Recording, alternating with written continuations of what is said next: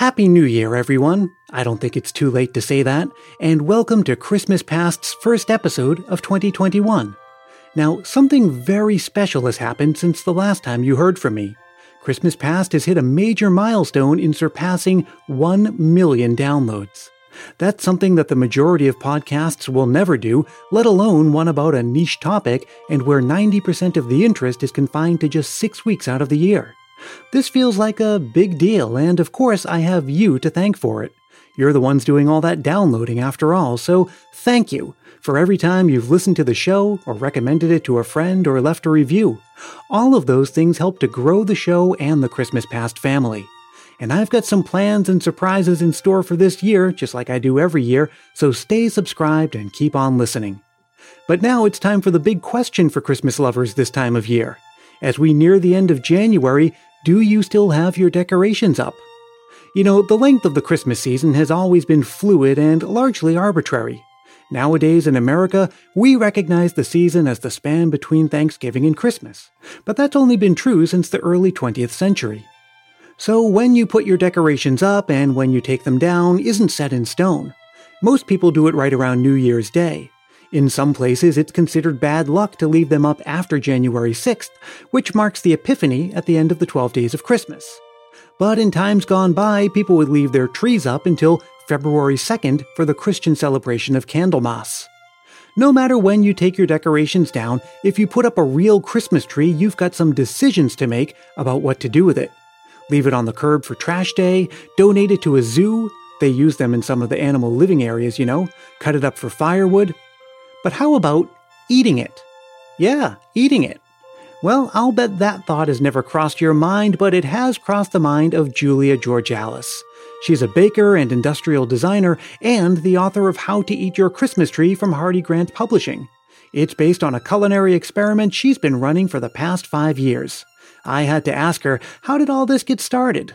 It started as a really casual supper club, just as a fun idea that me and a friend of mine thought we would do. We really wanted to run a dinner club around Christmas time, and we were kind of thinking about waste and reuse and how could we use food to kind of educate people in a really light-hearted way about waste at Christmas time. Yes, Christmas is the most wonderful time of year, but also perhaps the most wasteful.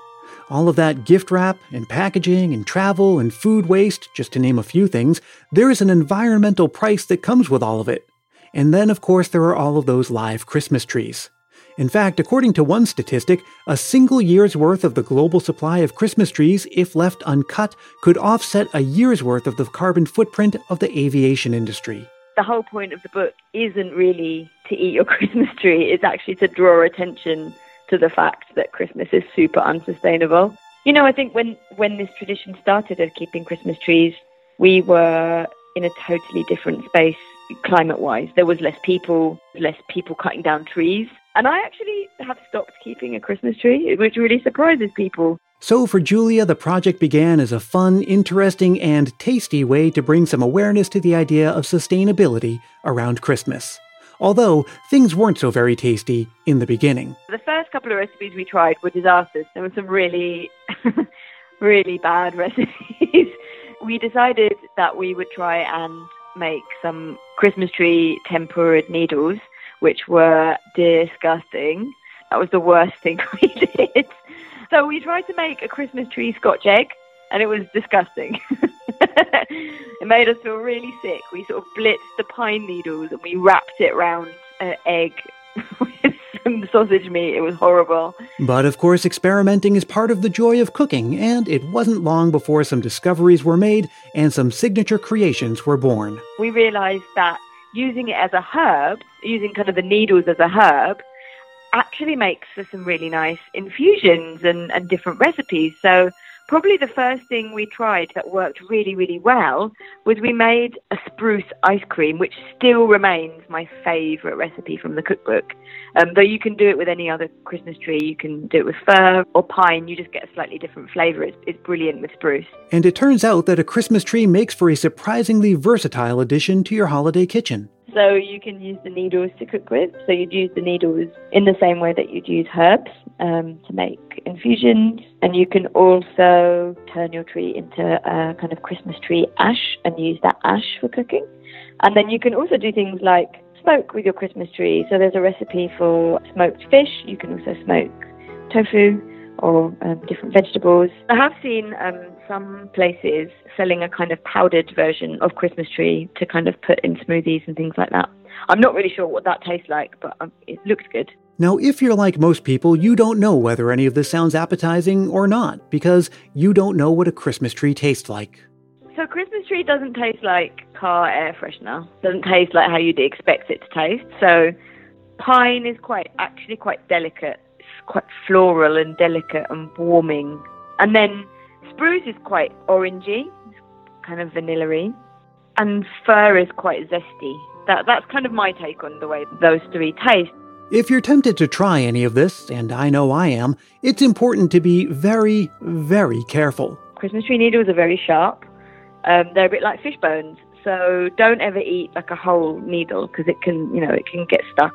Some trees are treated, they've got flame retardant on them, some of them are painted, and some of them have been grown using lots of pesticides because, trees are not grown for food consumption.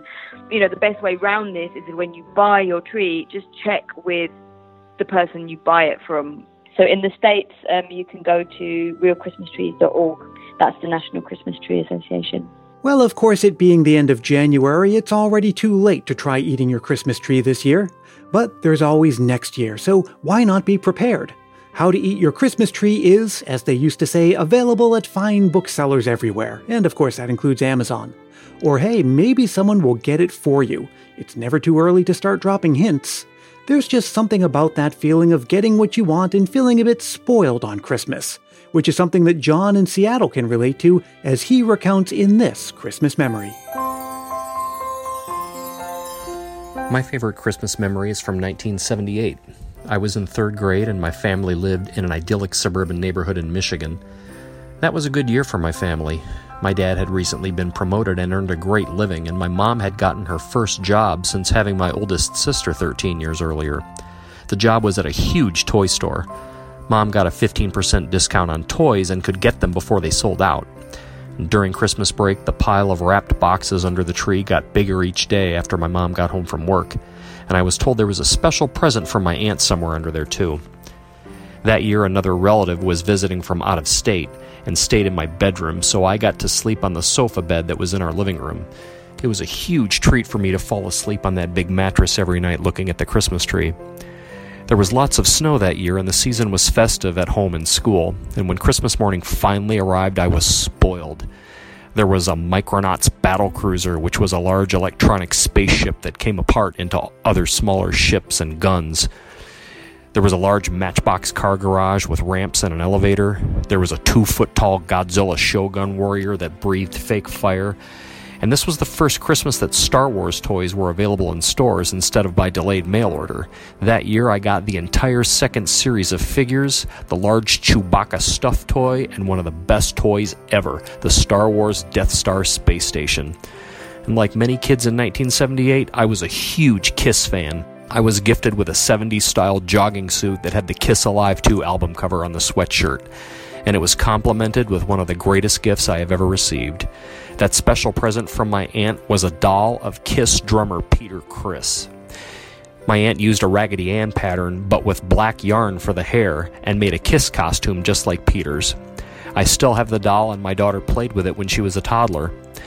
That Christmas, I didn't change out of that jogging suit for 3 days. I would wake up in the big sofa bed, start playing with all the toys until bedtime, and then the next day I would get up and do it all over again. I hope everyone enjoyed my story, and I hope that you all have memories this year that are near the top of your list. You know, it's never too early to send a Christmas memory to appear in a show this season. I usually reserve them for the episodes that come out during the official Christmas season, but whenever you're feeling the Christmas spirit, go ahead and record a voice memo into your phone and send it to christmaspastpodcast@gmail.com. Just keep it reasonably short, clean and family friendly, and be sure to say your name and where you're from. Well, I hope that your January has been wonderful and that your February will be even better. I'll be back sometime next month for another visit. Until then, let me remind you as always that Christmas Past is produced in wonderful Willow Glen, California by yours truly, Brian Earl. Thanks so much to John in Seattle and to Julia Georgallis. And thank you for listening. You can follow Julia on Instagram at Julia Georgallis. You can visit her at juliageorgallis.co.uk and also her new website, theediblearchive.org. There's links to all of that in the show notes for this episode. You can find those on the app you're using right now to listen to this episode or over at christmaspast.media. And over there, I'm sharing Julia's recipe for spruce ice cream. Hey, you can drop me a line any time of year, and I wish you would because I love hearing from you, and I try to respond to every message I get. I'm at christmaspastpodcast@gmail.com or connect with me on Facebook, Twitter, and Instagram. And please do join the private Christmas Past Facebook group if you haven't yet, where we celebrate all year long. And just a reminder that no matter what time of year it is, I'll be happy to send you a Christmas card containing an official Christmas Past sticker. All you have to do is rate and review the show on Apple Podcasts and then get in touch with a mailing address. Until we meet again, stay safe and healthy, look out for one another, and may your days be merry and bright.